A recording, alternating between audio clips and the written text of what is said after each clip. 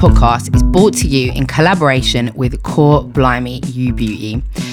Core Blimey You Beauty, you've probably seen me post her a million times, and you're probably aware that she's my actual real life friend.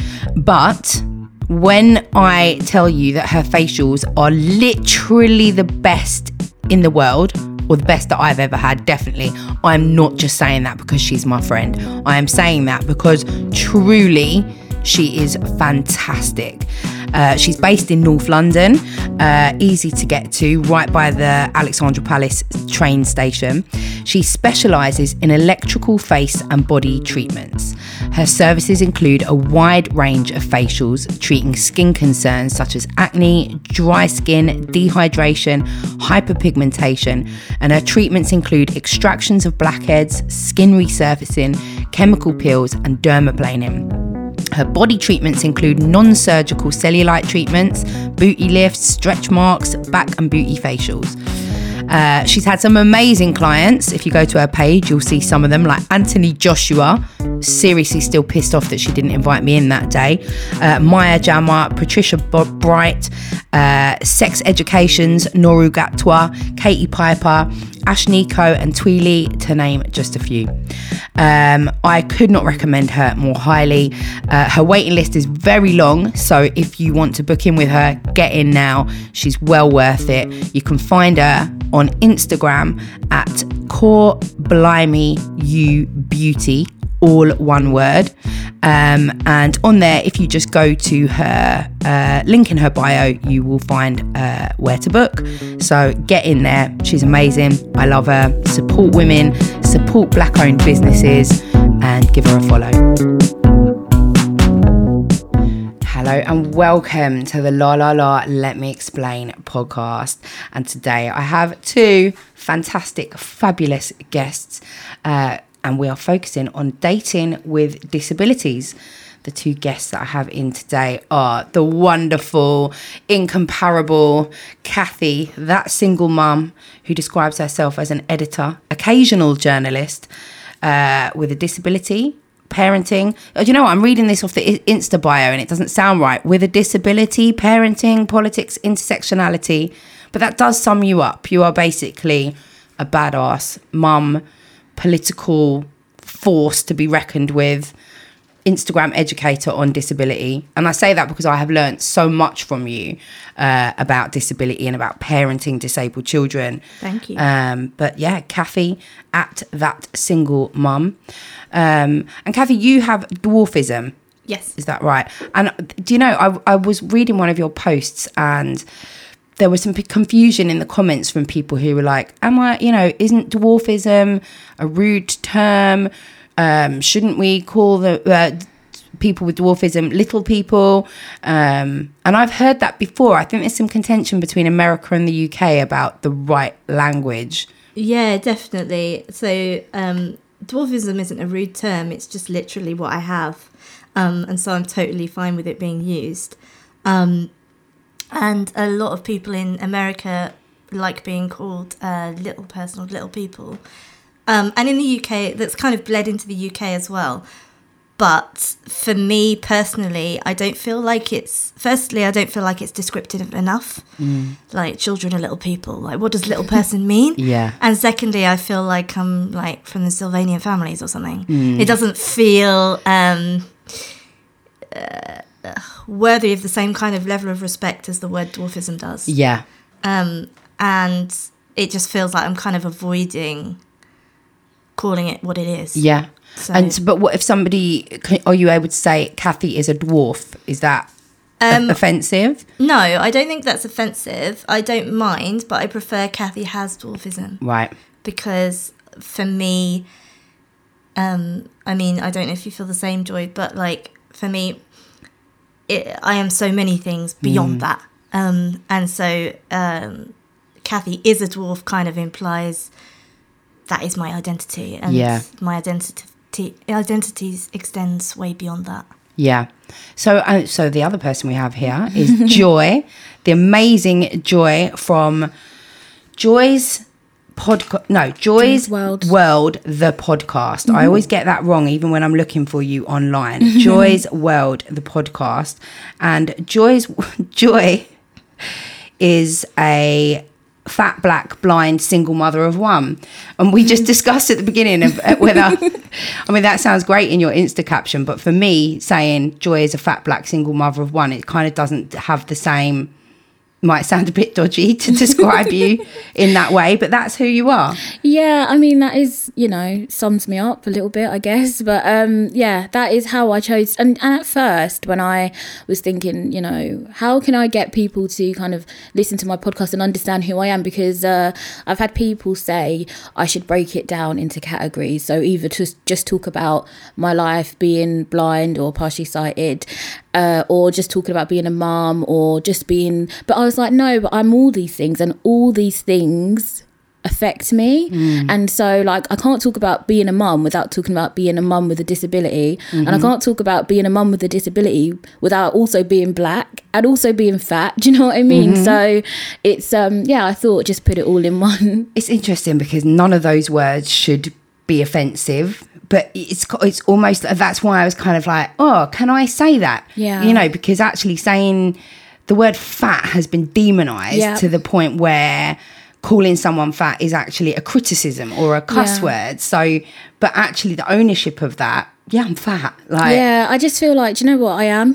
Like I could try and say, oh, I'm plus size, I'm curvy, but you're fat. It shouldn't be a problematic term. You know what I mean? It should be a descriptive term of what your body looks like or is, and that's it. It shouldn't be something that's so loaded with offense. I'm just kind of, I guess there are some people that are reclaiming it, and I feel like I am one of those. So I'm just so it's interesting because with as Kathy was saying, it wouldn't work to say Kathy is a dwarf. Kathy has dwarfism. So how would that work in terms of blindness? Would I say Joy is blind? I mean, I totally agree with what Kathy was saying. It's hard because it's like when I'm out and about and say I'm at the station and I'm getting assistance and they're like, we have a visually impaired person here, and I'm just like, it's not just, it's hard because I understand that it's a part of me, but it's not 100% who I am. And I feel like saying like Joy has a visual impairment is better than being like, oh, the blind girl, because that's how some people address us. And as Kathy was saying, it's one part of us, it doesn't define me at all. So I'm kind of, it's hard because also I understand that sometimes people are not trying to cause offence, but it's like we need to understand that people are more than their disability, so we don't need to just, like we wouldn't go around saying, oh, the white person. It's not like, okay, just person. Do you know? So absolutely. I think it's really important to do this podcast on dating with disabilities, because I do think that having a disability, without a doubt is going to add an extra factor to dating that you wouldn't experience if you didn't have a disability. I think one of the points that somebody raised when I asked for questions, which I always do from my followers, one of the things that somebody said, there was a couple of criticisms like this, which they said, this is too broad. Disability is an individual thing. You cannot do a podcast on dating with disabilities. You can only ask the adult in front of you about their specific disability and how it impacts on them. And I recognise that. And of course, you can't represent all disabled people, and your experience is going to be completely unique to yourself. And I can't get every disabled person in the world into this studio. But I think it's still a really important conversation to have, even if it's only being represented by two people who have their own two unique experiences. I think, I agree with that. And we were talking about this just before we started recording. We could apply that same logic to anyone you interview. If you've got someone on who's talking about being trans or being a feminist or being black and dating, obviously everyone is going to have different experiences, and it's the same for disabled people as well. And I would never claim to be a spokesperson for disabled people or for people with dwarfism, because we're not all the same, and we do have different views, and we have different understandings of the world and different experiences and different preferences. But I think just even being able to talk about this, like, disability and romance are two words that never go together, ever. And even just to have a podcast episode that broaches this topic is pretty revolutionary for us, because we're not afforded that space usually. And so if there are any disabled people who are listening to this who think, wow, I feel seen by something that Joy said, or I completely resonate with something that Kathy said, or whatever, like, that's amazing for us, because we never feel seen. Yeah. Yeah, I totally agree. And it's a case of, you know, obviously we can't, as Kathy said, we can't represent all disabled people. You know, I never claimed to represent the visually impaired community or the blind community at all, but I represent myself, and it is different dating when you have a disability, and it is something that should be talked about in the mainstream. And that's the thing, you know, it doesn't always have to be a side thing, you know, we don't always have to be on the Undateables. We can be, you know. We should talk about that, shouldn't we? Because actually that's so, even the name, the Undateables, the connotations of that are just like, well, why are they undateable? Who said that they're undateable? You know. And I guess it was actually, some of it was just lovely, the Undateables. I watched some of it and just absolutely felt so much joy and happiness, and actually they did seem to treat people quite fairly. From my memory, I can't remember any horrible editing, but I think it's such a thing, isn't it? Like, why would people with disabilities or learning needs be deemed undateables? Yeah, it's weird. And I remember I used to work somewhere, and we all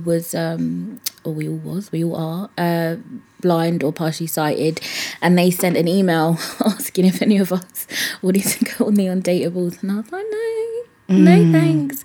But yeah, I know, I think people have their different opinions on it, but I would just love to see just people with disabilities representing on your average dating First show. dates, That's it. Yeah, like yeah.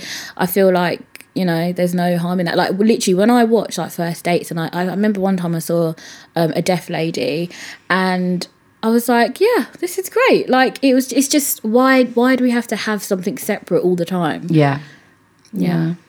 Totally. It's just, talking about the Undateables, it's just triggered a memory when I was getting married. I got married in West Africa. And when I was getting married, somehow someone from a TV production company caught wind of that, and kind of slid into my emails. This was a really long time ago. Slid into my emails and said, you know, we'd like to film this for a programme on Channel 5, and the focus would be you being a disabled woman who gets the chance to get married. Oh my God. And I said, I mean, it was tempting. No, I said no, but I did say to them, would you pay for the wedding? Take advantage a little bit. God, get the chance to get married. That lucky man had the chance to marry you. Right. And now you are divorced, aren't you? I am divorced. Congratulations. I got the chance to get divorced. Well done. Did they want to film that? Yeah, that'd probably be more interesting. You did actually a really good thread. I don't know if you saved that to highlights. Kathy did an amazing thread about divorce, because I think it's sort of little talked about until you get to the stage when you're divorcing, and then you get hit with all of these, you know, rules and regulations and costs, and it's not an easy process, is it? Right. And I think when you're all swept up in the whole marriage thing, obviously you're not thinking about divorce, and you're not kind of thinking, well, how would I do that? And I think, and you, because you assume that you would never have to be in that position. But I think if we kind of, I think that marriage is obviously still viewed as something that's forever. And in a lot of cases it's not. and divorce is still really taboo, even though it's really popular now. And I think we kind of need to own that fact a bit more in getting married and in choosing to go through that. I think we need to own the idea that it might not work out, and that will be okay. But what am I going to do to look after myself and inform myself if it doesn't? Because if you have that in your mind going into that union, it's not going to make you more likely to divorce. It's going to make you less scared if you're in that situation where you really need to go through that. Yeah, that's why I think it's really important for women especially to have their own separate savings. Don't do everything as a joint account. Have that little fund. And it's not pessimistic. I don't think having a just in case fund is going to doom your marriage in any way. It's just sensible. If you never have to use it, then great. You've got a massive stack for a rainy day when you're in your 70s or whatever, and you're like, okay, we're probably going to stay together now. But I think it's really sensible because actually divorce is very expensive. It can be very costly. I've got a friend who's divorcing at the moment, and she's the higher earner, and now she's going through a process of potentially having to give him half of everything, potentially sell the house. Makes me really think that actually I don't think I would get married even if I had the opportunity. I know for some people marriage is really important because of religion and beliefs and whatever. Marriage is not that important to me. But I think the biggest thing that would put me off it would be the whole divorce thing. Especially if you're the higher earner. So it's definitely something to think about, isn't it? So, you do a podcast, don't you? You do your own podcast. I've been listening to a bit of it. It's absolutely great. Again, it's a one-man podcast. I was saying this to Megan Rose Lane when she was on mine a little while ago. I don't think I could do a one-man podcast. I would not be able to fill that time. But you do it really successfully. You just chat away about the stuff that's happened in your day. And it's not such a focus really on disability, but the stuff that you talk about, like I heard you, I was listening to one that you spoke about where you went for a hospital appointment, not related in any way to you being blind. Mm-hmm. You went for a scan, didn't you? Yeah. And you went with was it your auntie? Yeah, my auntie. Would you want to tell the story of what happened? Yeah, so basically it's really strange because it was not that long ago. It was a few months ago maybe, but still during this corona times. And so I asked my auntie to come with me. Usually I'd go by myself because I'd be able to get assistance when I got there. But I knew that because of corona, people are not assisting as much, so I was like, I really can't be asked to get lost in this big hospital. So my auntie was like, yeah, I'll come with you. So we got there, and it's so weird because there was a nurse, and what you find is when you can't see, people seem to speak to the person that you're with. So whoever's guiding you, they feel like if you can't see, you must not be able to hear as well. I don't know. Maybe they think you don't understand. I don't know. I get that too. Do you? It's just weird. It's like it's so irritating, honestly. So this nurse was just literally directing questions at my auntie. Is she okay? Can she follow me this way? And I'm thinking, wow. Mate. And I was like, yeah, I can hear. And so and literally I was doing a scan of my chest, and I've got a large chest. So literally I had to she wanted to move one of my breasts out the way. Rather than asking me, she looked at my auntie and was like, can you move her breast out the way? Oh my gosh. I was like, wow. I can do it. I'm used to lifting them every day to get them in a bra, squeeze them in, it's fine. But yeah, it was just a really horrible experience. In what I mean by that is, I know there's worse things going on in the world. I don't like to complain, but I like to complain on my podcast. But I just feel like this woman is a nurse. I would expect you to have a tad more common sense, Yeah. How does the connection to she can't see properly, how does that connect to she can't hold her own boob? I don't understand. Yeah. Do you know what I mean? It's so weird. Literally treating you like you're absolutely just incapable. In fact, you can't listen, speak, or do anything independently. Yeah, it's weird. I just wish people would ask more questions, but also I just wish people were more educated, which is why I do my podcast. And And although I do talk about having a visual impairment a lot, I talk about every aspect of my life because I need people to understand that just because you have a visual impairment, that's not the only thing going on in your life. We're out here popping pussy like the rest of you. So I just think people need to get that. And then these little stories like that will happen now and again. Do you know what I mean? Yeah. It's interesting you say that happens to you as well. So if you're out with like a friend or whatever, people will direct, like probably not as severe as the example you just gave, but people will direct like questions to whoever I'm with. They'll ask, you know, what would they like to do, and not question what I would like to do. Or things like that. And quite often, I mean, I've learned that quite often that's a kind of a tactic from someone that is just completely freaked out by my disability and can't handle it in the moment, and so kind of just pretends that I don't exist. But yeah, I agree with what Joy was saying. Like, people just need to be a bit bolder with asking, and it's okay if you mess up when you're asking. It's so much better. So much better. Would much rather you ask the question, like, how's best to assist you? Do you know what I mean? That's literally it. And then I can say to you, like, it's so easy. Don't be like, I just wish people would not be so scared. People are so scared of maybe, I don't know, offending, but also some people just are ignorant and they want to be ignorant. They don't want to change.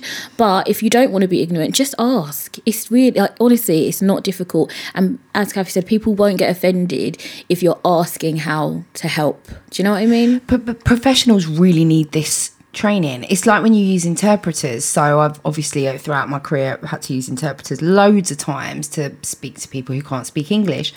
But what I have seen on so many occasions is, like, colleagues of mine or whatever, instead of speaking directly to the non-English speaker, they'll act like that person's not there and everything goes via the interpreter. Tell her that she does it, ask her, but no, you're supposed to speak directly to the person, and the interpreter's just supposed to be a voice there between the two of you.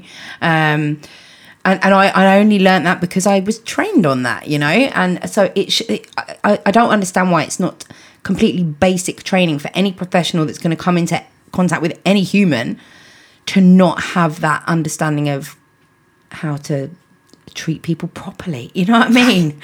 It's just fucking weird. So can we talk a bit about both your disabilities and how they affect you and have affected, you know, I'm interested to know. So you became blind at 4, is that right? Yeah, so I was born with the condition. It's called chronic uveitis, and it's inflammation in the back of the eye, and it now affects my body. So I've got rheumatoid arthritis in my left knee, so it's like kind of developed over the years. But I was born with it, but they didn't know until I was 4. My mum said, she was telling me the other day, she was like, Joy, you kept falling over and bumping into things, and she was like, it was because I have an older sister, and she was like, you wasn't doing, you know, you just kept, like, say there was toys and things, you wouldn't reach for them. She said that she knew something was wrong, and she said that one eye was smaller than the other. She went to the doctors. They said, no, she's fine, she's developing, and they said she's a paranoid mother. Wow. They wouldn't take her seriously. And then I think, one time I knocked into a lamppost and knocked my tooth out, and she was like, no, I'm going to the hospital and I'm not leaving till they tell me what's wrong with her eye. And eventually we, like, I think 2 consultants saw me, and then they was like, oh yeah, she's got this condition. And yeah, my mum was kind of like blaming herself at first because she used to smoke all through her pregnancies and stuff. Sorry, mum's going to kill me for saying that. But hey, and they was like, no, it's nothing to do with that. They was like, it just happens. And so over the years, my eyesight got worse. So when I was younger, I could walk about without a cane or anything. When I was a teenager, it was getting much worse. I had to start wearing really thick glasses. When I was 9, they removed the lens in my right eye, so I was blind in the right eye from the age of 9.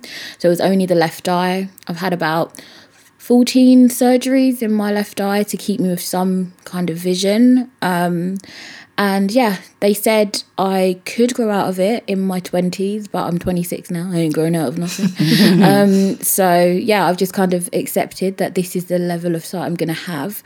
And I just hope that it doesn't get any worse. I think they said I've got about 10% vision, and that's with the help of really thick glasses. And did you find it was secondary school or school problematic for you in terms of people's attitudes and... Yeah, secondary school was very problematic. I think I've always been a character. So I think when I was in school, I kind of was very defensive because I was losing the sight. It was getting worse.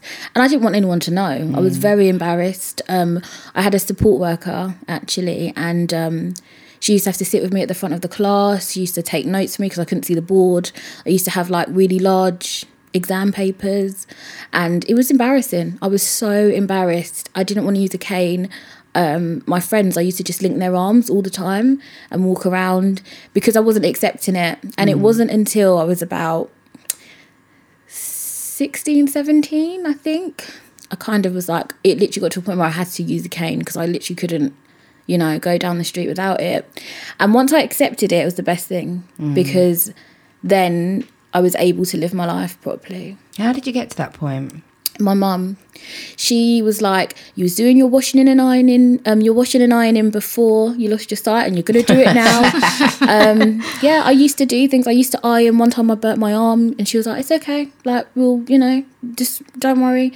Do it again. We'll be careful, and things like that. My mum was very persistent in teaching me to be independent, and that's why I was able to move out when I was 18. I lived on my own from the age of 18.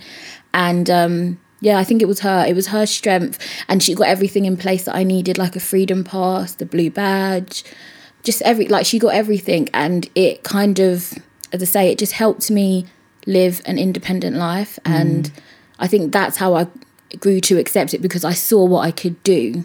People used to judge her and be like, why are you letting her go to the shop on her own? She can't see.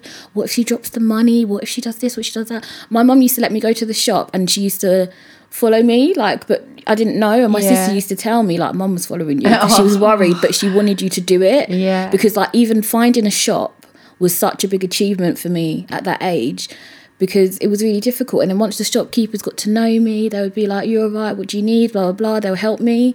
And yeah, that was how I accepted it. Your mum sounds fantastic. She does. Really pragmatic, just get on with it. I really love the sound of your mum. I wonder if the fact that she was black contributed to them not taking her seriously when she initially went in about your eyesight. Yeah, I mean, it definitely could be a factor, because I have a friend as well, and she actually had a brain tumour, and they told her mum the same thing.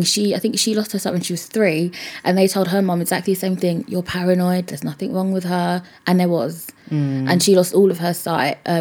So yeah, I think that definitely probably is a factor. But it's a hard one, isn't it? Because you just, obviously that was years ago now, so it's kind of like, how are we gonna know? But I feel like as a mum, sometimes you just know these things, and she knew, and that's why I think I always say to people, like, you have to know yourself, know your body, and like when something's not right, just like address it.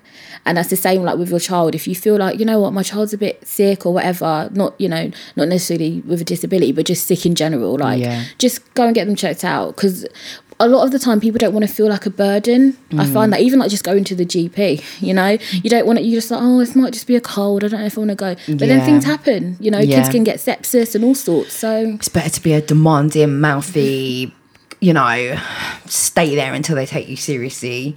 I feel like what's really remarkable about the story you just shared as well is that I think quite often, is your mum disabled? No. So I think quite often non-disabled parents, when their child is disabled, especially if their child becomes disabled, go through a period of denial, right?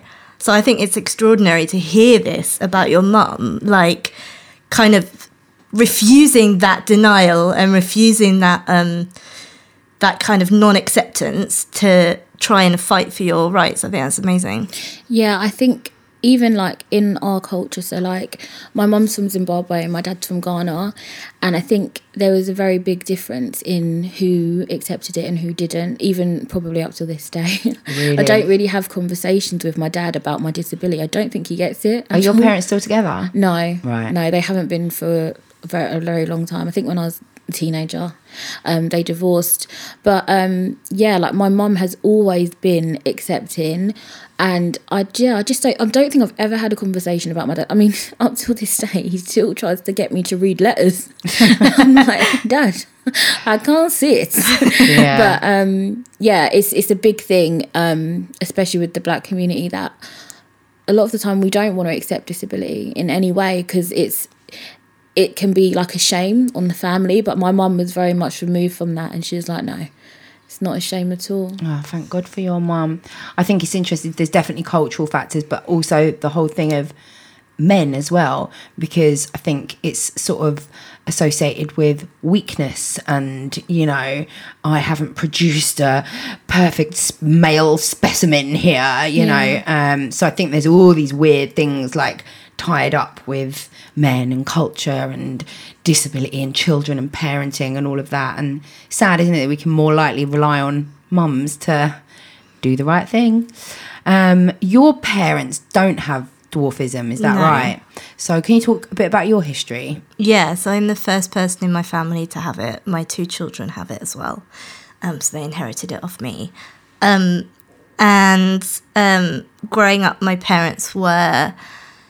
dwarfism obviously existed 30 odd years ago, but there was less awareness beyond what you saw, like the Oompa Loompas in the media and stuff like that, of what things we would need medically and what support we would need in order to live an independent life as possible and things like that. And my parents, like, all props to them, like they really fought for everything that I could possibly need when I was a child.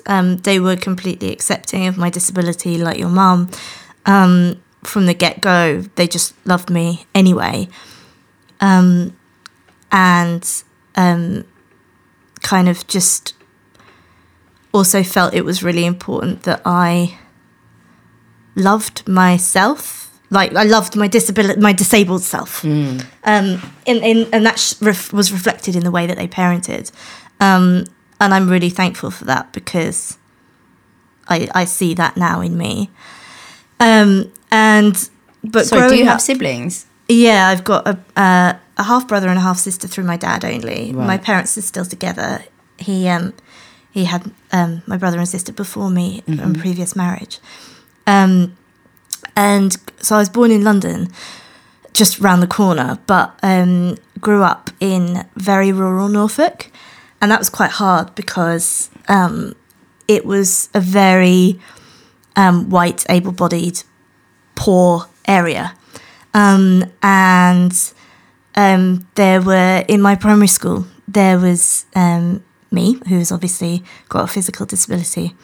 There was a child who had a neurological disability. There was one Chinese boy and one black girl, and everyone else was white and able-bodied. And kind of growing up in that environment, it was like everyone else versus us. And even though we weren't particularly into the same things, there was kind of a mutual understanding between us that we were a safe area for each other. We were like a safe space for each other, because everyone else wasn't really that safe. And that was quite hard in primary school. In secondary school, I wasn't bullied so much, but I was definitely left out of things. Especially, you know, conversations around sex and boys and, you know, boobs and periods, because, like, even that kind of stuff, even though it was obviously happening to me, it was somehow awkward for the other girls to talk to me about it. I don't know why. And so I kind of grew up a bit of a stranger in my body. I felt very disassociated from it as a teenager. I didn't feel... there was no one like me that I was seeing in the media talking about any of this stuff. Nobody wanted to talk to me about it at school, and so I kind of just got on with it. But it was a weird time. Yeah, I can imagine. It was a weird time. Yeah, I never actually sort of considered that, the whole thing around periods and puberty, and I guess people kind of isolating you from that conversation because perhaps they sort of didn't even consider your humanity, really. Right, and exactly. I think that's what I kind of really sensing is this real othering of disabled people. And it makes me feel guilty, actually, for being a child in secondary school. I mean, I can't remember any particular incidents, but I guarantee you that I have done and said some really in fact, there was a girl with cerebral palsy in my school, and she was in a wheelchair, and she had one of those things that she couldn't speak, but she could articulate herself via like this computer thing that spoke for her. And she was never included as like a human, as like just another one of us. She was just always, her in the wheelchair, It wouldn't have even occurred to us to sort of say, hey, do you want to come out at the weekend and try and meet boys or anything? It wouldn't even, as a teenager, I wouldn't have even felt that she deserved respect or anything other than to just be considered that girl in the wheelchair. Yeah. And thank God for progression and growth. But I think that's the reality for a lot of teenagers. And this is why we need representation, because a lot of the time, what we don't see, we don't know. And so, I'm sure we've all, we all are, I guess, ignorant to some extent. No one's perfect. And as you said, like, we have to grow and learn. But that girl that you're speaking about in your school, I'm sure, she needed to see herself as well represented in the media, just in general, really. And then also the other kids in the school would then have realised, okay, she's a human, she's a person. But it's mad, isn't it? That it's absolute dehumanisation. It's this kind of sense of her needs don't matter. She's probably never going to find a husband. She probably doesn't really need friends. She's just this one disabled person. She can just be left on her own. I really remember that sense of just like, she kind of doesn't matter. Like, this kind of absolute lack of ability to see that she has a brain and has intelligence, and she has, and I think it's, it's absolutely the responsibility of parents. Why are we I mean, my mum would be horrified if she ever knew that I had thought like that about anybody in school. But what needed to happen to stop me from being that teenager and stop all of these teenagers who are currently being that teenager to disabled kids in their school? What are we supposed to be teaching? How do we do this from a much earlier age? I mean, you've both got kids. I think it's education. I think it's, education. And as you say, like, I think it does start with the parents, but I feel like it does also need to continue in schools and things like that. And in the media, definitely, because a lot of us learn a lot of different things from TV, things like that, online. And I feel like more representation just really needs to happen. And I feel like, like how we've kind of seen a shift in people now speaking about mental health. I feel like we need to also see that shift now in terms of talking about disability. Yeah. What do you think, Kathy? I've seen you writing some really interesting stuff, actually, about stuff around parents and kids. So you might, be in the supermarket and a child would be like, "Mummy, why is that woman so small?" or whatever. Right. And then the reactions to parents are often starkly different, but some are better than others. Right. I'd say that 9 times out of 10, and I'm not being pessimistic, the parent will shush their child. And it is that behaviour which makes their child turn into a teenager that dehumanises that disabled girl in the classroom, right?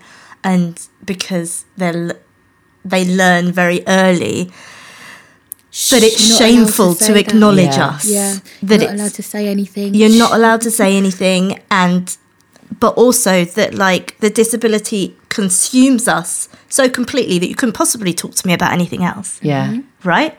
Because it's all about that. So yeah, I've written about that before because especially having my own children who obviously have, as I said, have the same disability as myself. It's interesting navigating this and seeing it through their eyes as well. And also, they're not exempt. When they see somebody who is disabled but has a different disability to us, they're curious. They want to know what's going on. And so I have to equip them with the right tools to manage that situation respectfully, and also to walk away from that situation having had their curiosity satisfied and feeling the humanity of that person, as you were saying. So, yeah, it's something that I've definitely thought about a lot more since becoming a mother. And I think, yeah, we need to normalise being part of the conversation. What should we do? You know, if you're with your child in a supermarket and the child says, why has that woman got a stick? Or why is that woman small? What is the best way to deal with our children making those statements? Literally bend down to their level, first of all, if they're young, which I assume they probably would be if they said that kind of thing. Look them in the eye so that they know that nothing about this is shameful, and say to them, that woman has something called dwarfism, or that woman is short because she was born that way, just like how your granddad is in a wheelchair or your auntie is XYZ, you know, kind of normalize it by comparing it to examples that they already have in their lives. And saying how we're just not all the same, and that's okay. And I don't mind, but some disabled people would. So I'm cautious not to say this as advice for everybody, but like, you know, say to your child, wave at her, like say hello.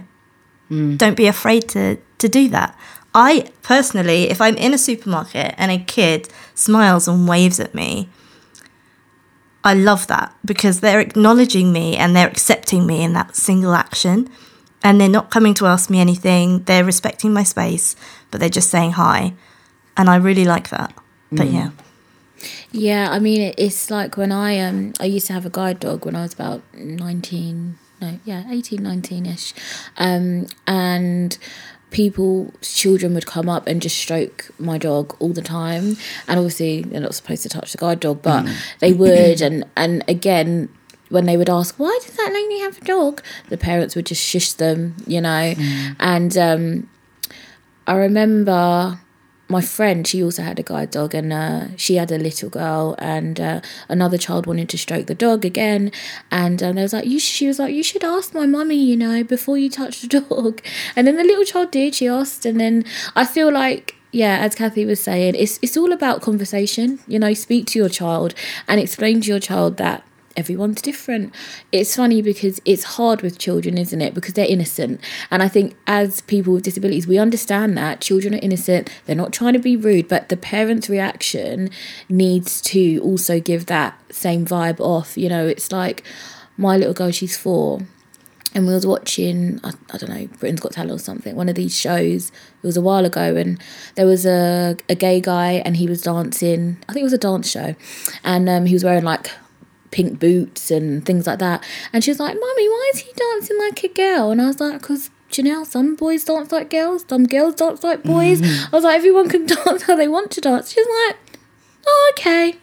And that's it. And I reinforce to her, like, every time we see something that she thinks is a little bit different, I say to her, you know, people can do what they want. People can act, you know, how they want, and people are different. And I keep trying to relay that to her, you know. And I think, yeah, it's the same with disabilities. She's grown up with a blind godmother. I've got lots of blind friends. So she's very much used to people with canes. She's used to guiding people. She'd be like, come this way, you know. And she's very good like that.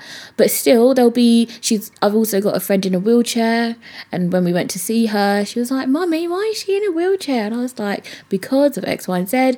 And I was like, ask her as well, you know, you're allowed to speak. And she did. And by the end of it, she was trying to push her around in the wheelchair. So I don't know if that was a good idea, but, you know, and now it's like second nature to her. She doesn't care, because children don't, you know? Yeah.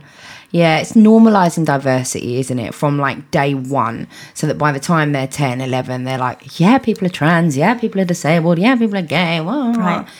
But also, I think going back to what we were saying originally about it all being about education, obviously that is really important. But another massive step is the parent kind of overcoming all their fears and broadening the friendship circle of their children conscientiously from an early age. Like, my daughter's only in year 1, but already I can see the parents that have never and will never invite her to birthday parties. Wow. Right? And that happened to me all through school, like I was expecting it. It's fine. Well, it's not fine. But No, it's not fine. And it's not fine. It's actually shocking. It is, because what are those kids gonna come away from that with? But also, why? Like, why? I mean, you're apart from the physical stature, your daughters are the same as everybody else in their class in terms of interactions with friends. Oh, you know, there's going to be variations. All kids are different, and some interact better with other kids than others. But it seems so wild to me that a parent would make that distinction between those are the other kids. You can't play with them. I mean, it's mind right, but blowing to me. It's going back to the girl with cerebral palsy in your class. Like that attitude still exists. Yeah, it's true. He wouldn't have even considered being friends with her. Right. Yeah, fuck. People are scared of difference, aren't they? They're scared of difference. And some people are scared, and some people don't want to know. Like, if we get to the worst end of the spectrum, some people just don't want it. And so, yeah, it's just bringing those children into your children's lives speaks so much more than them seeing us on TV. I mean, that is great too. But, yeah, if there's a disabled girl or boy in your kid's class, inviting them round for tea is a much bigger step in terms of making your child more aware and more conscientious and more likely to be open and inclusive. Yeah. Apart from Stevie Wonder, are there any disabled celebrities, who are representing? Well, hopefully there'll be me next. Yeah. I can't think of Ray any. Charles. Ray Charles and Stevie Charles. Wonder. So basically, you have to be a black blind man to be successful, like a disabled celebrity. No, there are Who lots else of is there? disabled celebrities. There are loads of disabled celebrities. People who are really out there representing. I mean, for my own condition, there's obviously Sinead Burke. She's a lady with dwarfism. Fat Simbo is coming through as well. Have you seen it? Timbo, yeah. Fat Simbo, yeah. Yeah, she's awesome. She's a friend of mine. She's fantastic. And there's a lady in Australia called Charlie who's like got 300k followers on Instagram, so she's obviously a big deal over there as well. There are definitely people who are I'm trying to think about like around. mainstream people who our children would see and be right, like, yeah. oh, like, you know, I mean, of course there's successful disabled people around, Yes. but what I mean is in Yes. terms of representation. So there's a girl in The Worst Witch on CBeebies who has dwarfism, which is awesome because it's a really subtle kind of inclusion because it's about teenagers at a secondary school, a witchy secondary school. And her disability is like totally accepted and normal, and that's awesome. Yeah. I also find that in general, CBBC and CBeebies, I'm not being paid by them, but like they are pretty good at like having presenters that have disabilities and things like that. And Do you remember normalising that it. with that? There was a presenter on CBeebies and she had, she was an amputee. She had one arm, I think. And there was like a ton of complaints. Yeah. Parents wrote in to say that it was too scary for their children to see a woman with one arm. And I can't get to the psyche of these adults who would I mean, what the fuck is going on in your head? They don't want it. They don't want to see us. Yeah. They don't want it. That's so fucked, isn't it? All right, we've kind of gone around the houses a bit. I haven't even got to the questions yet. I want to understand your experiences of dating, and whether they have kind of changed. Obviously, how old are you, Kathy? You're 34. Yeah. So, and you're in your 20s. 26. So I guess you probably, Joy, haven't experienced life before dating apps or the dating world before dating apps. I'm assuming, just given your age. Yeah, no, dating apps have been, they've been a big factor. Whereas, I was a bit of a late bloomer. I think I started dating probably when I was about 19. I mean, I say dating, but yeah, when I was about 19. I think we know what you mean. Yeah. And you would have been dating before dating apps were a thing. Not really. I was a late bloomer as well. Right. I think this is probably quite common in people with disabilities as well. Right. But I didn't start dating till I was 24. Right. So But dating apps a thing 10 years ago. I didn't use a dating app at that point, but I did shortly after. But it wasn't a dating app, it was a pen pal app. Right. It was a pen pal website, but I mean, it was obvious why people were there. So that's something very common with disabled people, is it that they tend to shy away from dating for longer than their peers? No, not necessarily. I would just say that it's a bit of a complex one, but I would say that so quite often your disability might limit you from being able to meet people in, like, I don't know, a club or things, or the kind of environment where we would normally meet people pre-apps or off apps. And also, I think for me, and I don't know if it's the same for you, Joy, but it feels really good to be able to put myself out there and not know who's rejecting me, because they see me automatically and then they swipe if they like me, right? But they swipe left if they don't. And that's fine, but I don't get to see who swipes left. So I can never be hurt by it. Yeah. I just know that whoever I match with is all right with it. And it kind of takes away that initial discomfort of, oh, can he get over the fact that I'm disabled and things like that. Yeah. I don't know. Yeah, I think for me it was difficult because I can't see people, so I can't meet a man walking down the street. I always say I'm missing out on so much dick because of this. Like, I can't give a wink. Do you know what I mean? I can't get a wink. I don't know what to do. I don't think I've ever given a wink. I don't think you should. I don't think you're missing out on not winking. Yeah. So in terms of your dating app experiences, have they been broadly? I mean, to be honest with you, I don't think most people's dating apps experiences have been particularly great. But do you feel like disability is a big factor? Has there been? I'm asking that wrong.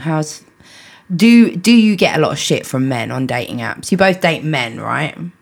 Yeah. And Unfortunately. yeah, it's a fucking curse, innit? I'm questioning it now. Are you? You're so lucky. I wish I could question. I've questioned it. I've tried and it's just not happening. So unfortunately, you have to date men because you're heterosexual. What kind of general reaction do you get from men who you connect with on dating apps? Do they ask immediately about your disability, or do they actually treat you as a human from the get-go? For me, most of the men I speak to, they're educated to the point where they know that they shouldn't ask about it immediately, but it quite often becomes a bit of an elephant in the room that they're scared to talk about, or they're scared to bring up. And, like, whenever a guy, like, I don't know, invites me somewhere and says, like, is this okay for you? And I know exactly what he means when he says, is this okay? Like, can you access here? Is this going to be an enjoyable experience for you as a disabled woman? Right. I, like, totally respect that, because they've gone out of their comfort zone to ask me that question. Because I get that it's scary and you don't want to offend and stuff like that. I totally get that. And And I've been in that situation before as well. I used to work in for a publication that was about disability, and so as part of that, I interviewed disabled people like as a regular day job. And I would always stumble over, what's the right thing to say, or do I ask this, or and things like that. And so I totally get it, and I really just respect when guys ask, but quite often they'll ignore it, and it'll be a bit awkward. But yeah, I try to not let them ignore it. So I put in my profile most of the time that I have a visual impairment and I have a pimp stick, and if you annoy me on a date, I will use it. Oh, I love it. And because when I take photos, a lot of the time I don't have my cane in the photo, so guys just swiping might not tell that I can't see. And also they think when you've got glasses, oh, that's fine, then you can see now. They don't get the extent of it. I've had a bit of a mixed bag, so I would say 8 times out of 10 because guys also don't want to read the profile as well, they just look at the pictures, they're like, big tits, okay. And then I always like try to add it into the conversation, and not kind of make it a big deal, like, did you read my profile? But I'm just like, oh yeah, I can't see, or blah blah. Like, I'll send a voice note, but like, oh, I prefer voice noting, it's just easier, blah blah blah, because I can't see. And I would say most guys say, oh, that's fine, like they don't have a problem. But what I also find though is that speaking to someone who has got a disability, or if in my case like a visual impairment, they say is fine.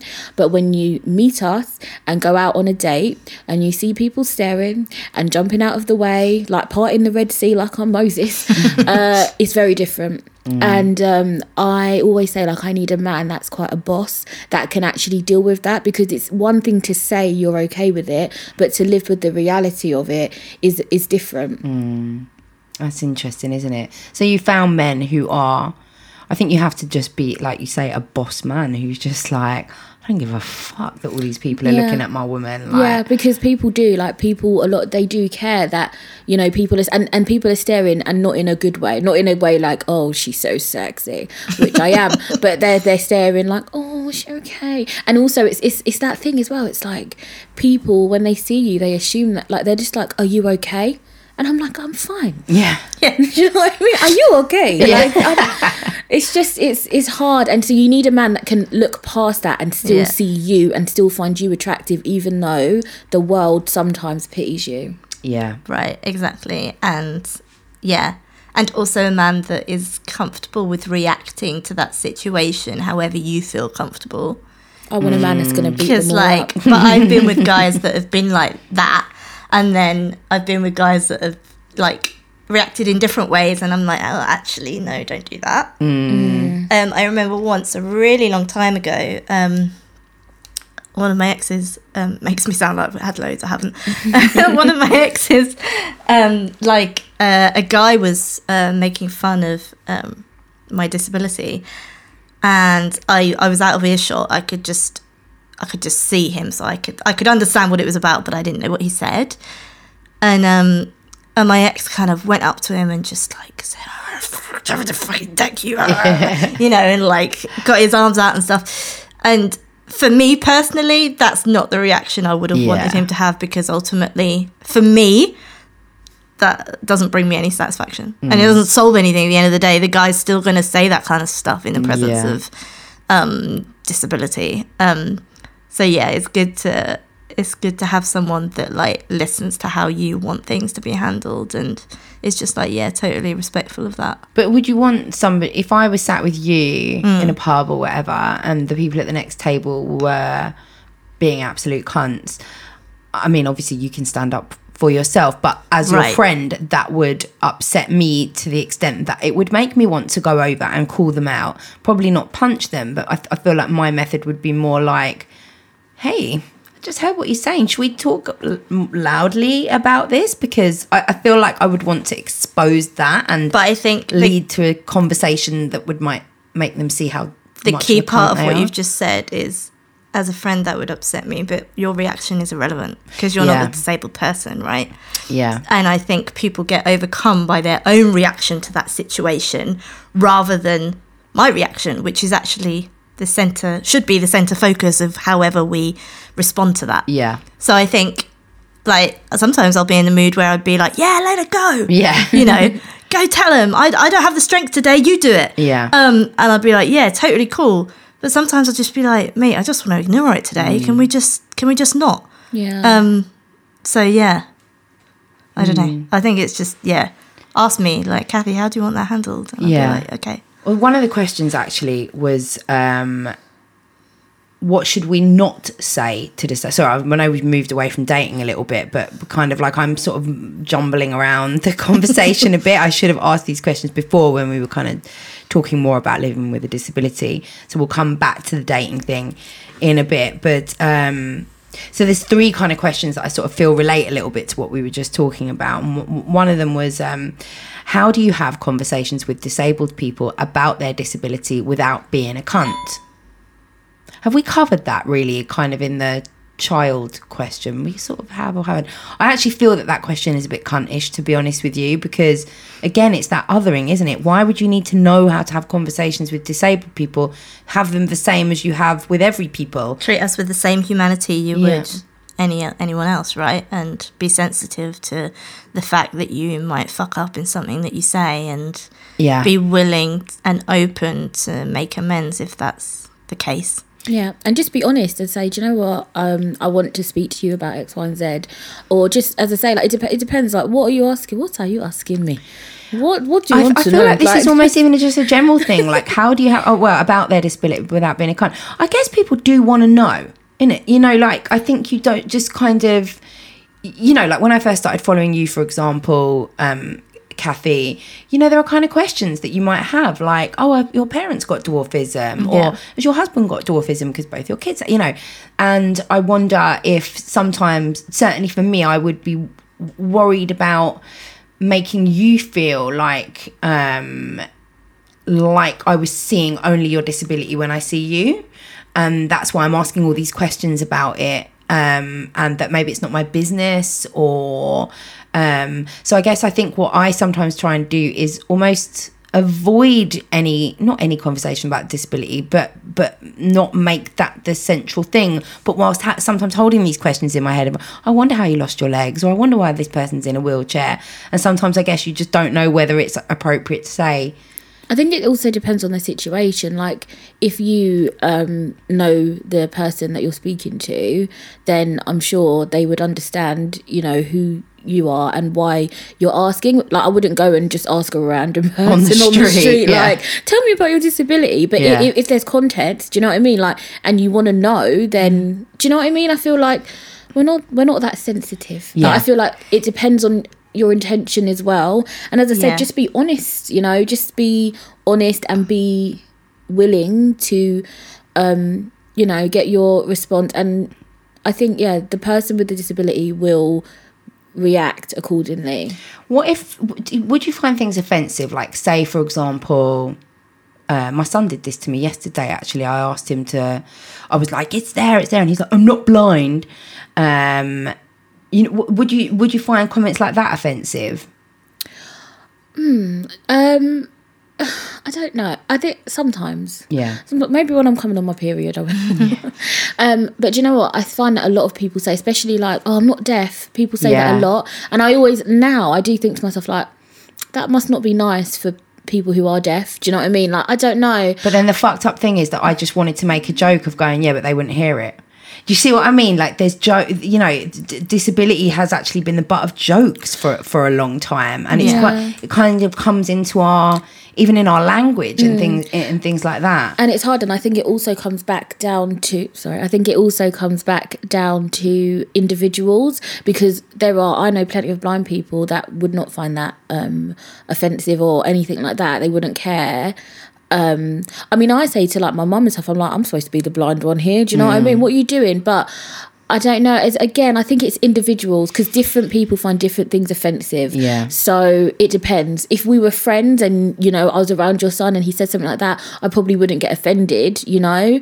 Because as I say, I feel like kids are more, you know, they're innocent. But yeah, as I said, I think there might be some blind people that would So it's something that you should kind of pull up on, that kind of language. Yeah, I would say try to avoid it. Yeah. Maybe. Yeah, can be hard. I remember I really fucked up once when I had a client who he didn't have any legs. He was in a wheelchair. He was a double amputee, and he was also an alcoholic. And that's the context with which I was working with him in. And he kept having these benders, and when he'd have a bender, you know, things just went just awful. And I made the comment to him, I was just like, you've gone out and got legless again. And, you know, and then I'm like, fuck, like, and he wasn't offended by it, but I was a social work student at the time, and my supervisor really pulled me up on it. Like, you've just said to a man with no legs that he's going out to get legless and that that's a bad thing. And, you know, you really have to recognise just how even this offensive stuff is kind of just wrapped up in everyday language that you don't even consider. And that's one of the questions, what should we not say to disabled people? I think the thing is, like, Joy's obviously completely right. Like, we all have things that we're offended by and that we're not offended by, and that even changes as to how we feel on the day. Like, so we can't really say, oh, you know, saying XYZ about me is always offensive to all people with dwarfism, because it's just not true. I mean, yeah, I was recently talking about, the terminology around my condition, and I had quite a lot of people come in and say on Instagram, and I had quite a lot of people come in and say to me, but I've got a sister's cousin friend once removed who actually, like, really is okay with that term, so you're wrong. And I'd be like, I'm not wrong, but this is my feeling, this is how it makes me feel, and that's not okay. And I think, like, children are innocent, and I wouldn't be offended if your son had said something similar about dwarfism. It made a similar reference. But I think it is a teaching point in the sense that just because I'm not offended, it doesn't mean other people won't be. Yeah. And so, and it's just saying to him, oh, that's not okay to say because X, Y, Z. And some people might be offended by that, because even if one person is offended, you've done your job right. Yeah. Like, and just being mindful of it. And like the guy that you said was legless, he might have not have been offended, but other people might be. Yeah, so exactly. Because some people say they may have just lost their legs and they might not be as of accepting of it as well at that time. So they might be sensitive to everything that anybody says. And even though your intention was not to offend, you know, as we were saying, like sometimes different people are offended by different things. We want to feel like we're in a safe space with whoever we're talking to, right? And that person is not going to say things that harm us. Yeah. And ultimately, sadly, in society the way it is now, even with the people who are closest to us, that does still sometimes happen. Yeah. But yeah, and it's just a continual effort. Like, you mess up, you apologise, you go on. Like, it's just a continual effort, really. Yeah. I think that's the biggest thing, isn't it? It's just not to, you know, really try not to offend, but actually kind of don't alter the way that you interact with disabled people because of this fear of offending. Because if you do, they'll probably tell you, and then you've learned, and then you won't do that again, and that's it. You can move on, just like with anything, you know? Right. So we'll kind of go back to dating a little bit. Is fetishization... I can never say this fucking word. It's such a hard word. Is fetishization... No, fetishization... Oh, fuck's sake. Can one of you say it? Fetishization. Oh, you did really well. Is fetishization a fear of yours? Is there anything that a person could do to allay those fears when starting a relationship with a person with a disability? They're both looking at each other, deciding who's going to tackle this one first. I wrote, do you know what? Her Instagram has opened my eyes in the sense that the amount of education I've had on my own disability and how people interact with me. Like, I've read things about ableism. I didn't even know what ableism was 2 years ago. And imagine I was 32 years old and I had no idea what ableism was. I just knew that's how people reacted. And so, like, the amount that I've read and the amount of literature I've read, which I've found through Instagram and stuff like that, has been incredible in just like feeling seen and feeling like, oh my God, this is why this person does this. And I'm saying this because a while ago, not that long ago, and I'm pretty sure it was earlier this year, I wrote a post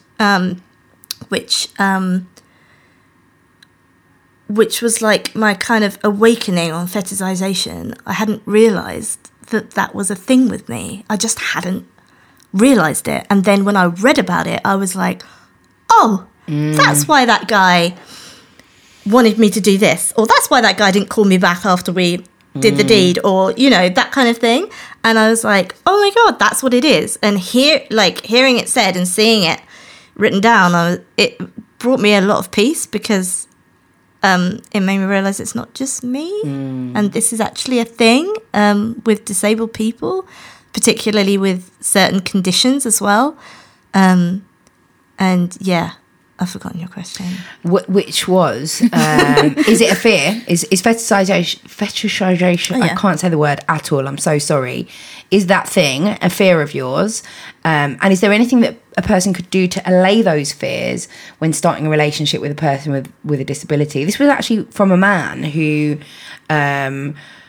wants to date disabled women, but doesn't want them to feel like he's doing, you know, doesn't want to specifically date disabled women. Yeah. He wants to date all women, and some of them might be disabled. Yeah. And he wants to make sure that if he is interacting with a disabled woman, he's not coming across like the rest of the creepy cunts who might fetishize.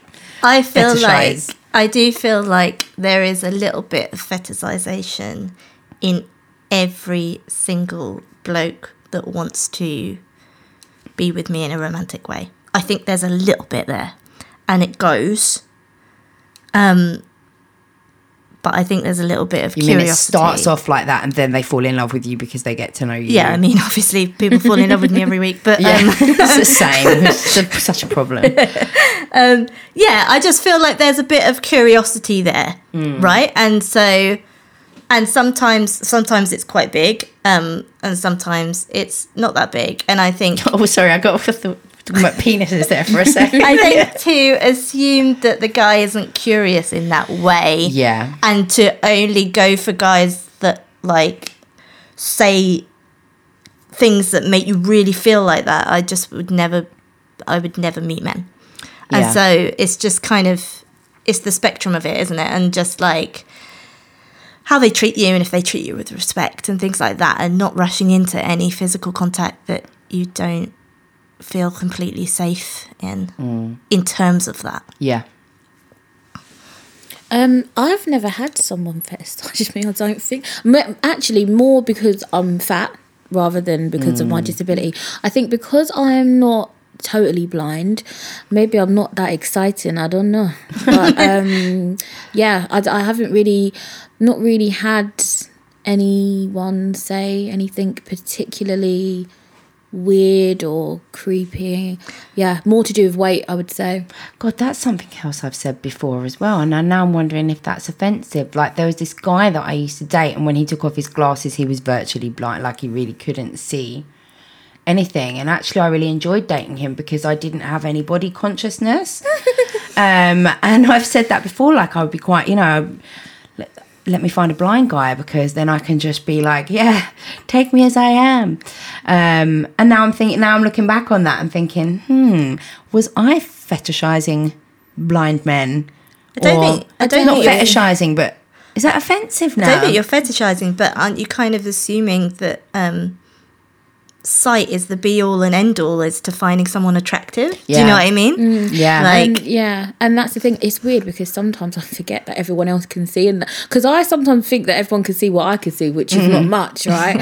So I'm like, no, I'm not wearing makeup. I don't have time for that. I don't care. No, I can't see. Do you know what I mean? Like, concealer, I don't know what that is for. I don't understand. But anyway, so like I sometimes like have to remember that everyone else can see me perfectly and I can't see them perfectly, so it's a bit weird. And I feel like for me, sometimes with men I pretend I can see more than I can, because I'm like, don't try and take advantage over it. Do you know what I mean? Sometimes things can happen. But going back to what Kathy was just saying, sight being only thing that people Yeah. think how you can find someone attractive, and I get that question a lot. It's like, if you can't see properly, how do you find someone attractive? Right. And I'm like, there's so many things. Like, So to many. me, voice is very important. Like, if a guy has a nice, deep, sexy voice, like, I love that. And also, I mean, people think like it's a bit of I say it's a myth because I don't believe it, but they say that, you know, when you can't see properly, your other senses are heightened, so like your smell and stuff like that. I ain't going around sniffing people, I'm not a fox, but do you know what I mean? Like, smell, like, honestly, like, say you go to someone's house and it smells, like, I'm not gonna lie, like, I do, like, I like to smell people. Not that I don't know. I don't smell people. But what I'm saying is, like, a man that smells nice, Yeah. that's also attractive to me. Like, it's Yeah. not just about literally, like, if they got a spot on their face. Like, oh, I'm not seeing their spots. But yeah, and you can feel a beard and you can feel a penis. Right. So I just And also you can feel spots. yeah, true. Yeah. You can feel spots. You and- can feel fat. You can feel all of it, Yeah. right? So 100%. So people think like it's just about literally the way you look, but it's like, no, like there's lots of different factors Yeah. that make someone attractive to you. yeah. Absolutely. So in terms of dating, one of the questions is that ableism is so rife. Can we discuss people feeling sorry for disabled people and how they think we are sexless? And is that something as well, that sexuality is something that you feel that disabled people are denied the Yeah. kind of right to? 100%. Like that, you know, that started back in school for me. Like I said, like it's like denied that I even have periods because all these things are to do with becoming a woman and being seen as sexy or whatever, which in its own right is problematic. However, because I wasn't even part of that, you know, it was like, no, you just stay as this other thing. You're not part of that conversation because you could never be attractive in the same way as the rest of us can. And all those things like boobs and curves and periods and body hair and stuff are about being attractive in the future. And yeah, so I don't know, it might be. Forgot the question. It's about being sexless. I mean, you're very Yeah. sexy. I mean, you're both very sexy, but Joy is very openly... Thanks. Openly sexy. Overtly, not overtly, but you know, you talk about how I first found out about you was off Vice. They did a piece on you, and you were just so open about the kind of sex side of things, and being like a really, you know, you like hookups if you can get them, you know, rather than necessarily like forcing relationships all the time. You're very up for like a bit. Well, am I right on that? Or Well, I mean, I do want a husband, so if you're out there. But no, I do. Yeah, like I've had my best whole life as well. Maybe Yeah. I'm still Yeah. living it. Who knows? But yeah, no, definitely. And I think for me, feeling sexy was something that came like very later on, because a lot of the time when I was younger, people would more pity me, and that transferred into adult life. People see a blind person and they feel sorry for us. Yeah. They want to help us. They don't want to bang us. Do you know what I mean? They don't. They like it's, and that's difficult, and that's why it's hard to find a man that can see past your disability, and that's one of my biggest struggles. I think as I bloomed, and you certainly bloomed. Because I've got a bigger body and I've got big boobs, Yeah. I feel like now I get men that obviously like big women, and then the eyesight thing is more like a second nature thing.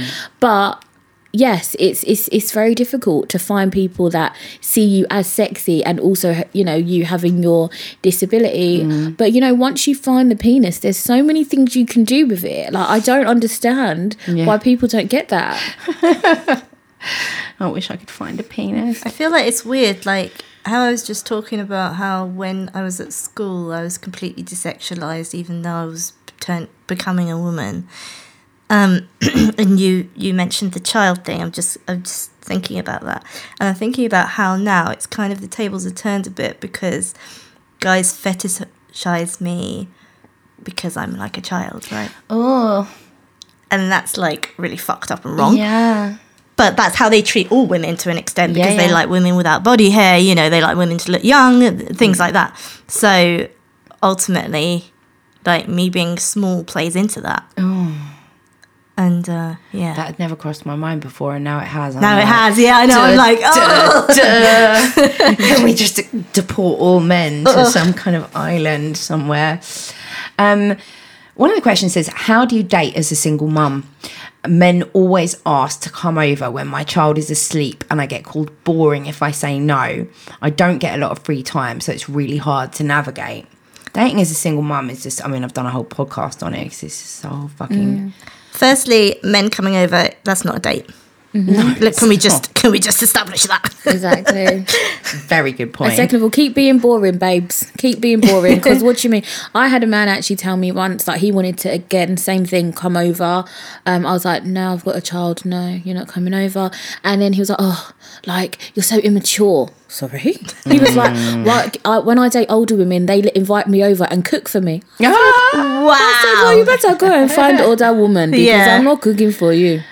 It's such manipulation. I wrote a post about it recently, which is such a common thing for not just single mums, but anybody, women. Men want to skip this whole dating thing 100%. and go straight to the house, which I think has definitely increased since lockdown, when, like, you know, when everything was really locked down, there were a lot of men on dating apps trying to just go straight round to people's houses, not even suggesting a nice walk in the park. And it's like they had an excuse now because the restaurants were shut and all that shit. So, but it was summer. You could have gone to the park. Yeah. Can I just say, I need people to understand, like, you need to believe in the killer. And I'm not trying to scare anybody, but it's very easy for a man to be nice at first and everything like that, and even a woman, to be fair, and be like, oh, well, you know, let's just meet up at your house and you cook or whatever, I'll bring a takeaway. No, no, don't do it. And I'm speaking from experience. I haven't met the killer, clearly, but I'm very conscious of that. And also just because remember, once people know where you live, you can't take it back. Right. Can I just say that? Yeah. So if things go shit, and I know, I mean, maybe I'm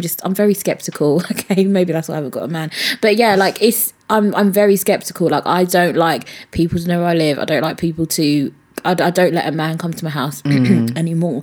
But yeah, when I was younger, we all make mistakes. But yeah, just remember that. And dating when you are a single mum is very difficult.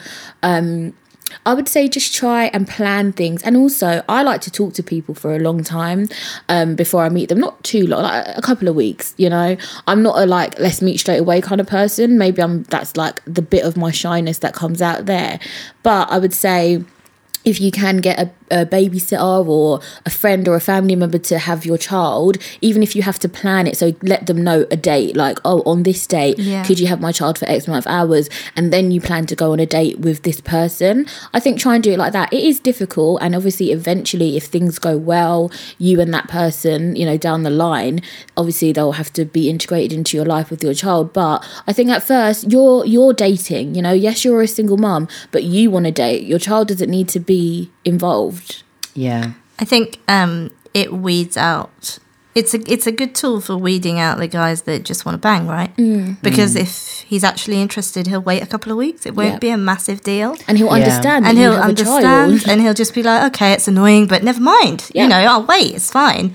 Whereas, like, guys that just immediately, like, clock off, it's like, well, it's obvious what your intentions were, right? Absolutely.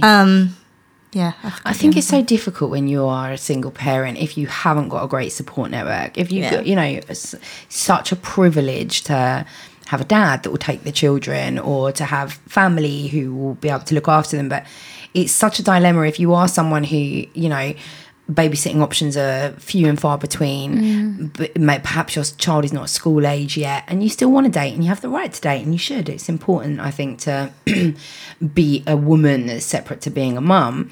But then it is such a dilemma, because it does kind of feel a bit like, or it must feel to these, you know, to women who have very limited support options, like, if I don't allow this guy to come over, I'm just not going to have any opportunity to hang out with men, and I want to, but like you say, there's so many safety implications for anyone, like, regardless of whether you have children or not. Don't be inviting random men to your house. I also think especially, it depends on the disability, but disability also plays into the safety thing.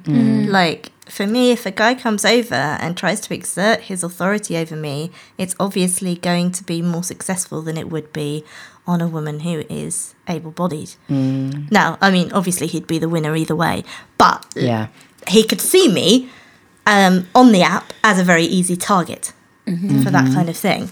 And the same with you, I'm assuming, you know. Yeah. And so that, just being aware of that as well as disabled people. I mean, it's even like safety in regards to when you go on a date. Like for me, like I would have to like go somewhere, you know, they say like, oh, meet in a public place, blah, blah, blah. But that's not always easy as well when you can't see, because it's like, whereas say you're sitting there on a date, you don't like the guy, he's a dick, and you want to get up and leave. How can I? I'll be knocking into tables. Yeah. So it's like you have to build up that trust with the person first. That's why I like to speak to them for a while. I'm not like a quick, let's go on a date tomorrow.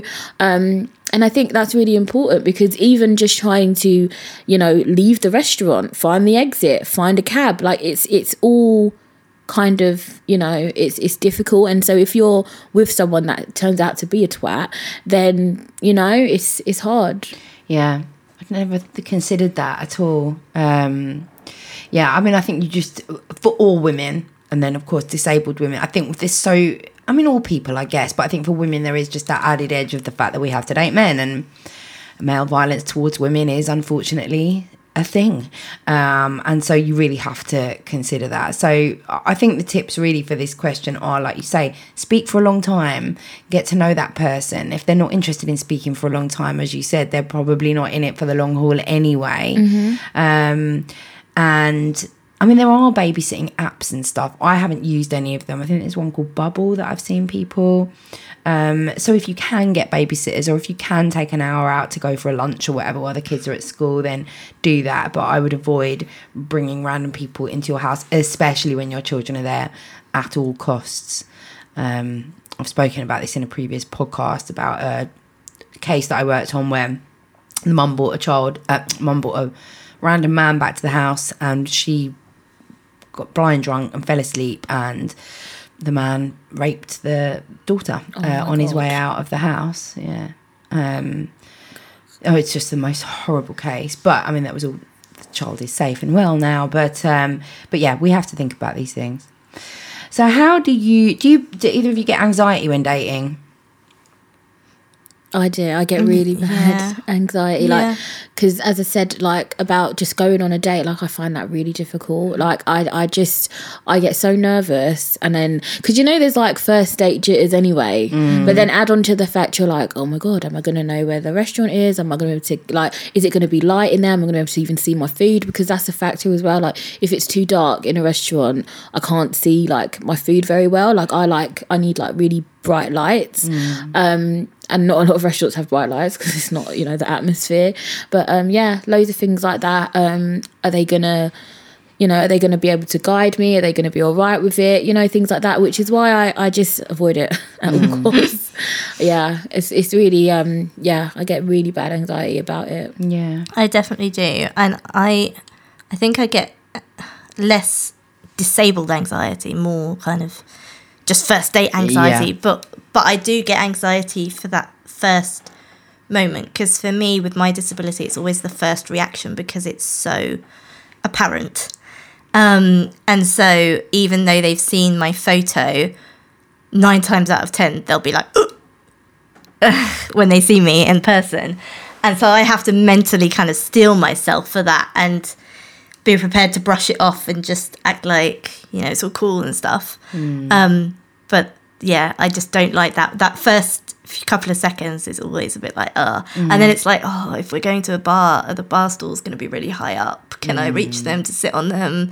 Am I going to have to stand for a long time? Are we going to be walking together because I walk really slowly? Like, so I just worry about the initial few minutes, and then I'm like, okay, it's fine, then you can relax. And again, that's my inner ableism coming out as well, because it's more about like, what can I cope with, rather than, hold on, it should be about what their reaction is and whether or not their reaction is acceptable to me. Right? So how do we calm anxiety when dating? Do you recommend having a drink before you go on a date? Do you think Dutch courage works? I think it depends if the guys, because I never just have one. So if I'm going to have one before I go, I'm going to have another one as soon as I get there. So he needs to be on board with that, and he needs to be drinking as well. Yeah, that's shit, isn't it? If you've had a drink and then you're like, "Are you drinking tonight?" No, I'm teetotal, and you think, you're like, oh. yeah.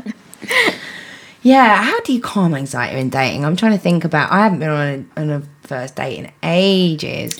I think for me, what eases it for me is just actually being very open, and not necessarily telling them that I'm anxious, but just if I know that they're 100%, well, 90% cool with the disability thing. They know what I look like. Obviously all my pictures are me. No filter. Can't see to be made doing filters. I don't want to make myself look weird. But so if I know that they're cool with that and I can have a joke with them, because I like guys that are funny, because if anything awkward does happen, I'll just make a joke out of it, and I need him to also be able to make a joke out of it. I don't want anyone that's uptight and, oh my God, she's just walked into a chair. Like, you need to laugh. And then bend me over the chair. Maybe, I don't know. Do you know what I mean? So I feel like that helps. Yeah. Having someone that you vibe with. Yeah. Yeah. I also think reminding yourself that when you're going on a date, it's not all about, am I good enough? Is he going to pick me? Am I going to be hot enough? Is he going to fancy me? It's actually about getting into your head that also this is about, am I going to like him? Right. Am I going to pick him? It's a job interview that goes both ways. Yeah. And remembering that they're probably quite anxious and nervous as well. Yeah. And also I think doing like some sort of affirmations and stuff before you go, like, tell yourself, I've got this, I'm hot, and think about the things that are qualities that you own that are attractive and that you can give to another person, that you can bring to a relationship.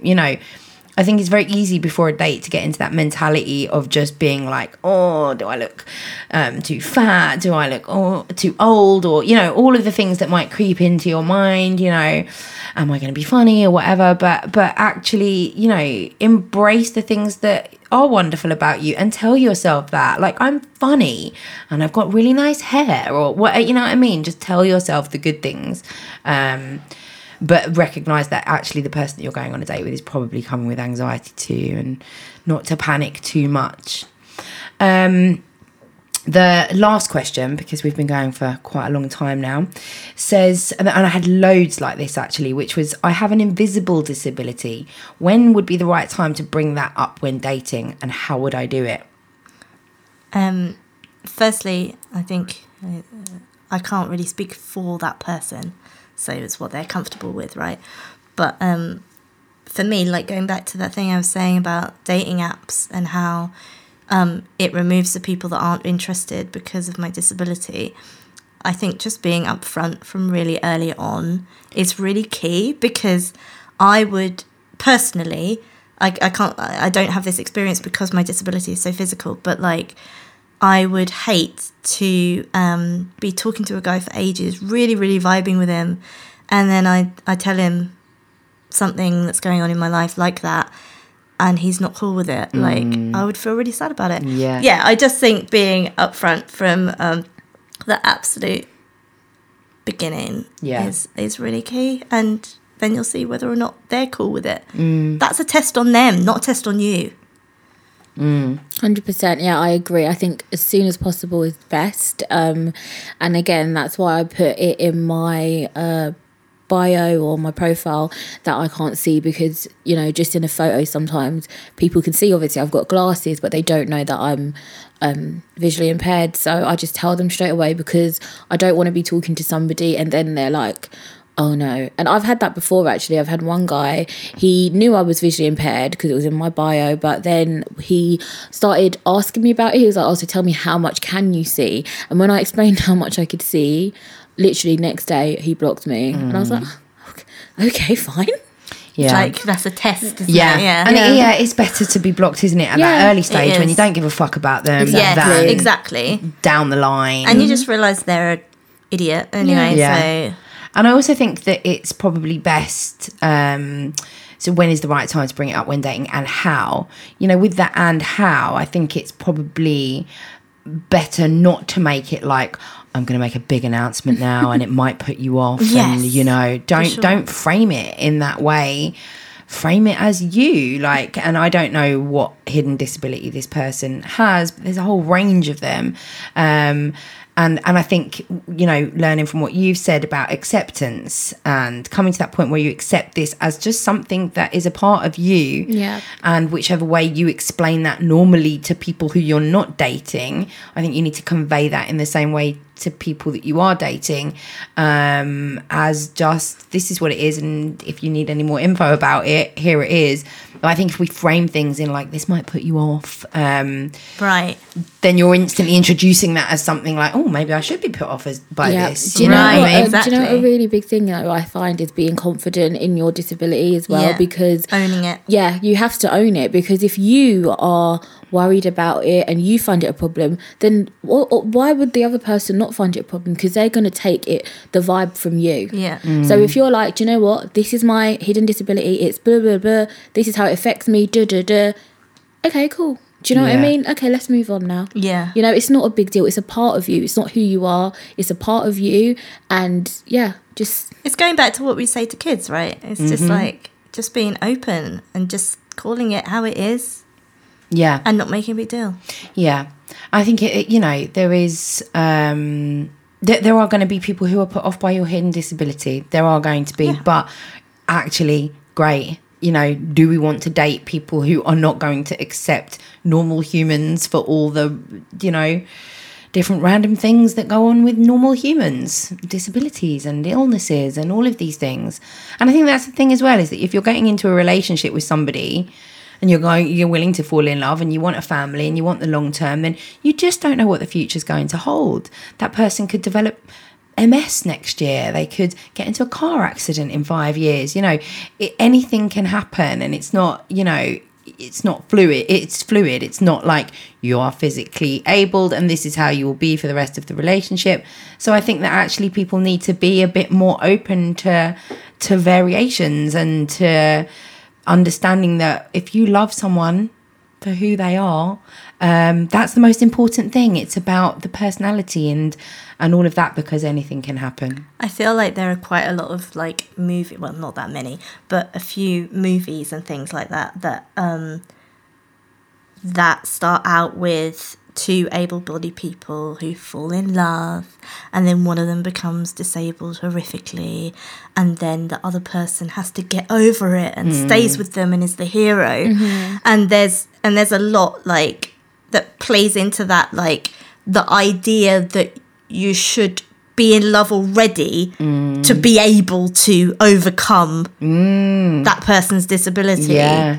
Right? And so it's like, but actually, no, how about the guy or the woman is disabled from the outset and that's normalized? Yeah. Why do we have to fall in love first?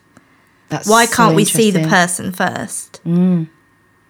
Even when they are disabled from the beginning. It's where all these ideas come from, isn't it? Just Yeah. small things that we see on TV and movies, and they set this, you know, the bar for... I'll never forget that a guy said to me, he's in a really long, like, great relationship with a woman, and she's not disabled, but she has baggage, let's say. And I said to him once, you know, when you started dating, how did you find that stuff?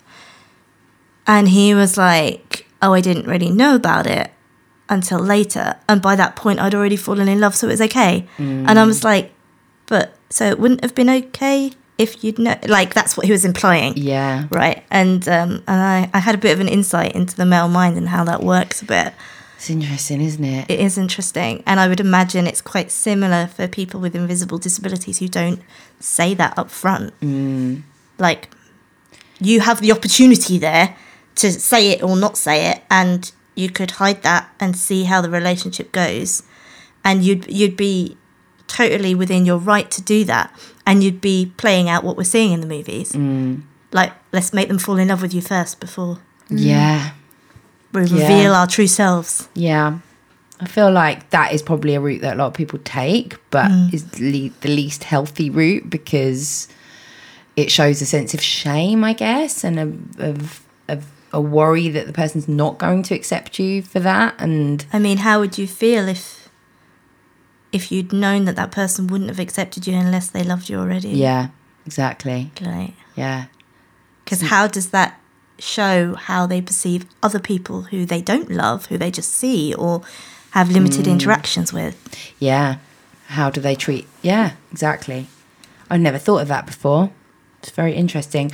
We've come to the end, but what I wanted to get in before we finish was that I again, you know, there are so many ways in which the world makes disabled people disabled. Like you wouldn't actually be disabled if the world was set up in a way which enabled you to, you know, obviously can't see, but if there were, I don't know how the world would need to change to enable you to not necessarily feel.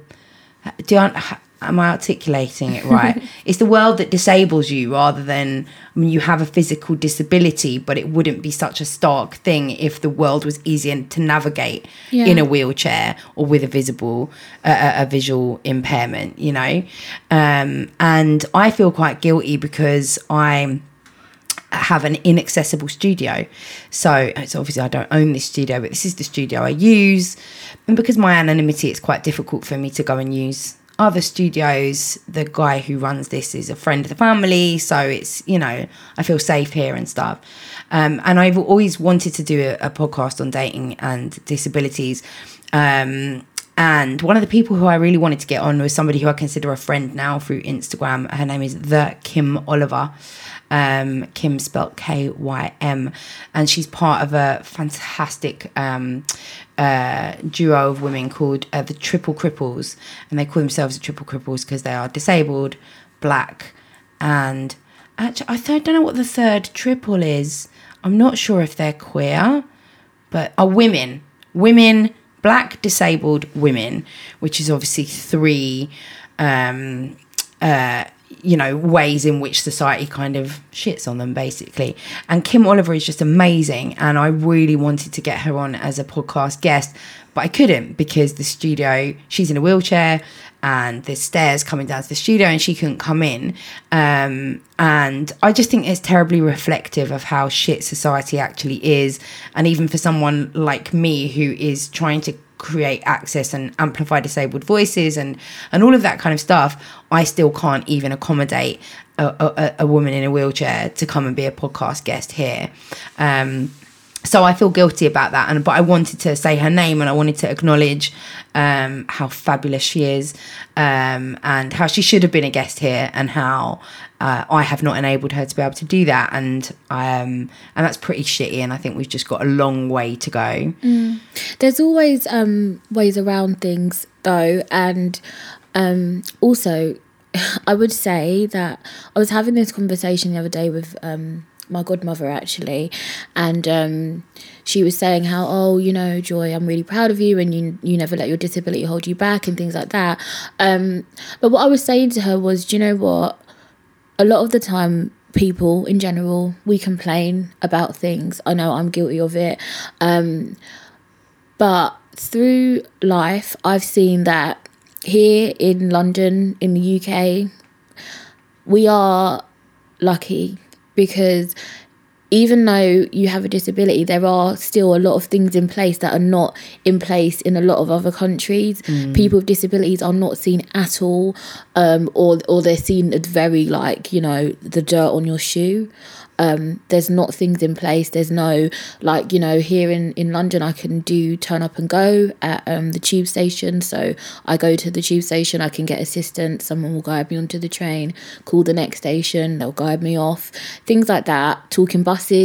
But I have learnt so much from the two of you. If I ever have a daughter, I'm going to call her Joy, because I actually think something's happened. Like, somehow the name has, like, transferred, like, permeated into your whole being, because you are so joyful. You've just got something about you which is just so, you're just, it's so funny. Weird, because I don't feel joyful. Really? Yeah, like, after I had my daughter, I had really bad depression, and I still suffer with it now. But I try my best to I try to see life in a positive way. I feel like the depression, it's kind of like it makes me, when I'm feeling happy and I'm feeling okay, I like to embrace everything, because I know that when I'm having a dark time, I don't see the world like that. So when I'm feeling good, I really, really try to like hold on to that kind of feeling and do things while I can. You've got a lovely aura. You've got a really positive kind of aura. Do you feel like there's a pressure to live up to your name? Well, a little bit. My mum said she named me Joy because she had a joyful pregnancy and a joyful birth. Oh. Well, the alternative was Rose, or if I was a boy, Benjamin. I was going to be called Peter if I was a boy. I'm so glad I wasn't. What does Kathy mean? Is you Catherine? I don't know. No, I'm just Kathy. I don't know what it means. Never looked up the meaning of your name. No. It's one of those names that, like, everyone knows, but nobody's called. Do you know what I mean? Like, do you know any other Kathys? No. Yeah, I do know. Do you? I know some Kathys, yeah. That's rare, though. Do you know what I mean? No, like, I it's think weird. Kathy's quite common. Really? Yeah. I don't know any other Kathys. I've got about 4 patrons called Kathy, I think. What? Yeah. Maybe they're We need just to hook some you up weird with some attraction Kathy. to me, Yeah. like people called Kathy. Well, I'm sure it probably means witty. You're probably going to get loads of people, like, coming in now. Hey, I'm called Kathy. I will. I get loads of attempts. I'm called Kathy, and I'm just very offended by your lack of use. I get so many woke people in my fucking DMs. It's so, it's so. bet you do. But the things that they're woke over are just literally ridiculous. Ridiculous, yeah. Like, I get it. Like, if I had disabled people coming into my DMs saying, actually, what you just said could be taken really offensively by people with this disability, I'd be like, thank you for telling me. Yeah. But when people are like, well, this is very offensive to people who don't like carrots, you're like, oh, fuck off. Like, If only your energy could be better used elsewhere. Like. Exactly. Anyway, thank you. Both of you are just fabulous. I hope people have learned from this. I certainly have. If you've got any questions, can people ask you questions after, if they listen to this and they feel like they want to chat to you? Yeah, they can Depends ask on me the vibe and the kind of question, but yeah. Yeah. If they're smart questions, then yeah. And also Yeah. if they're a hot guy, then 100%. I was going to say, if you are a hot man and Who's fallen in love with us and our views on this podcast, get in touch. their DMs are open, but no fetishization. No fetishization. But if you're really hot, a tiny bit's all right. Depends what hot is, isn't it? Like, what's the definition of hot? Oh, that's a whole other podcast. Yeah, exactly. All right. Well, thank you both very much. And Joy can be found at Joy's World, the podcast. I always want to say Joy's the World. Me podcast. too. I thought it was. I thought you made a mistake because I was like, it's surely Joy's the world. Joy. No, I Joy's think World. we're thinking of Joy to the The world. world, yes. Every time I type your thing in. Me too. Every That's so time. funny. Joy's World, the podcast, and at that single mum. You were lucky to get that tat. I'm sure that's a very Yeah. wanted I know. Insta tag. I felt pretty like, woo. How long ago did you sign up? Not long ago, about a year and a half ago. No one had it. Oh, wow. I know. All those mummy bloggers and not one captured that. Well done. Thanks. So that single mum, Joy's podcast, Joy's World. the podcast.